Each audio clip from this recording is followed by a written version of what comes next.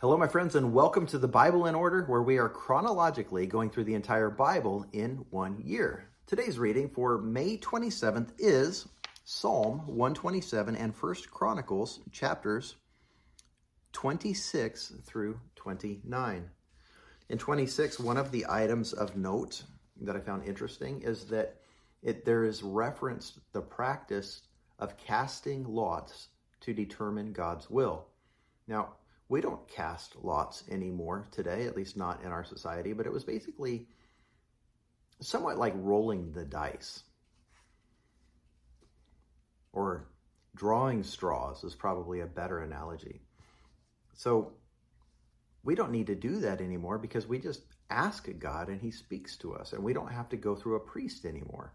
We don't have to go to the prophet to find out what the word of God is anymore. We can ask him directly because Jesus is our eternal high priest according to the order of Melchizedek. In 27, there's a reference to the census that David took that he should not have taken, that was grounds for God pouring out his wrath on Israel. Interesting footnote. And in chapter 28, we see the transition of David to Solomon as far as the throne goes. And David says in verse 5, I believe it is, that it is God, God, has chosen my son Solomon to sit on the throne of Israel. He actually says Yahweh's kingdom. So Yahweh has chosen Solomon to sit on the throne of Yahweh's kingdom, which is the country of Israel. And David goes on to say, God spoke to him and said, your son Solomon is the one who is to build my house and my courts, for I have chosen him to be my son. Isn't that interesting? Now, Psalm 127 is the first psalm we are reading that was actually written by Solomon. And it begins, unless Yahweh builds a house, its builders labor out in vain. Unless Yahweh watches over a city, the watchman stays alert. In vain. In vain you get up early and stay up late, working hard to have enough food. Yes, he, God, gives such things to his loved ones while they sleep. Now, clearly we are to work. We are to work hard and sleep well, but ultimately, it's where do you put your trust? Do you have a nice home and a nice car and plenty of food in your pantry and your refrigerator because you work hard? Or is it because you trust God? God is calling us to trust him for everything. And Solomon, who was the richest king in the history of the world, and David was pretty rich. When we start looking at how much gold and silver and materials David had stored up for Solomon to build the temple, it is incredible the wealth that was concentrated in Israel at that time.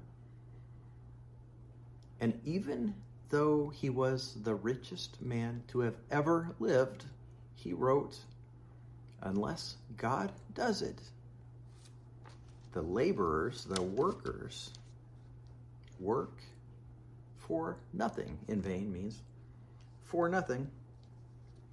So David gives Solomon the charge, says, you are the one to build the temple.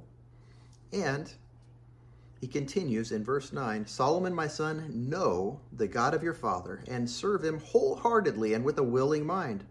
For Yahweh searches every heart and understands the intention of every thought. He understands the intention of every thought. Who else needs a cleansing of their thoughts and the intentions of their thoughts? I know I do. Daily, God, cleanse me. Make me better. I'm not joking. Help me, God. Help me to have your mind. Renew my mind by the washing of your word. David continues, if you seek him, this is true. Jesus echoed this sentiment in the Matthew chapter 6. If you seek him, he will be found by you, But if you abandon him, he will reject you forever.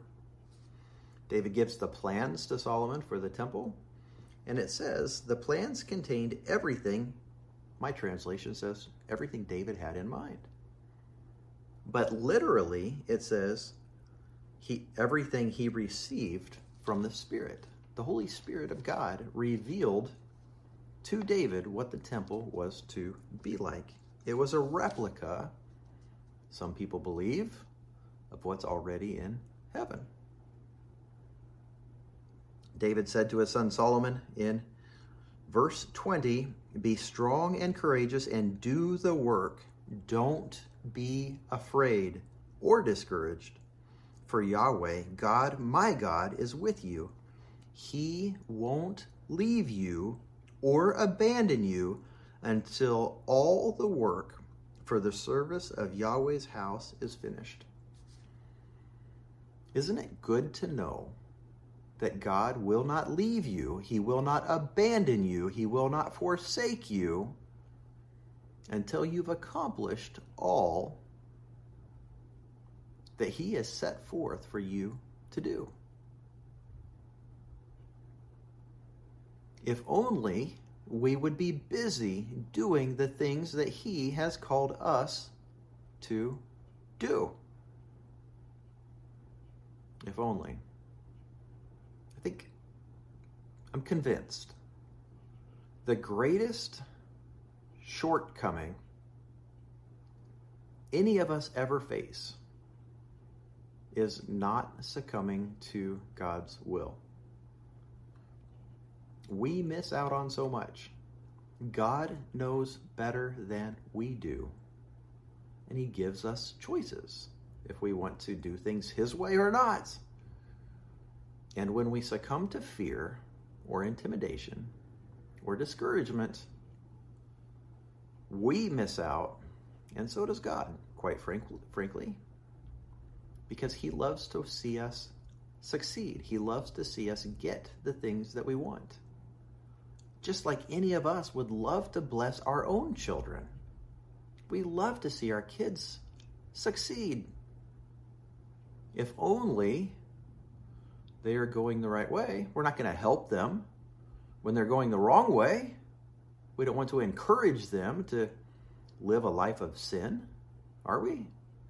We're not going to encourage them to go the wrong way and do silly things. We certainly don't want to get in the way of God's discipline. But when we're busy doing the work that God has placed in our hearts to do, walking out the destiny that God has laid out before us, he will not abandon us. He will not leave us. Solomon's life was amazing. He had the best of everything. Until he got bored, he got sidetracked. He started focusing on himself rather than the work that God had for him to do. 29 says that initially it says 100 tons of gold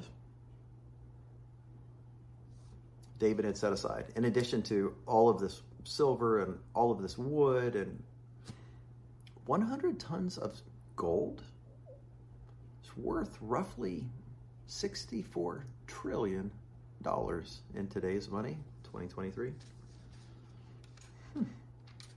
Well, just to finish up here, in chapter 29, verse 10, then David blessed Yahweh.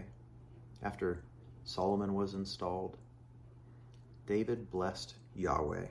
In the sight of all the assembly, David said, "May you be blessed, Yahweh," or Yehovah, God of our father Israel. And I'm convinced we should make it a practice of blessing God and others, other people, and blessing God himself in front of other people. What do you think? See you tomorrow.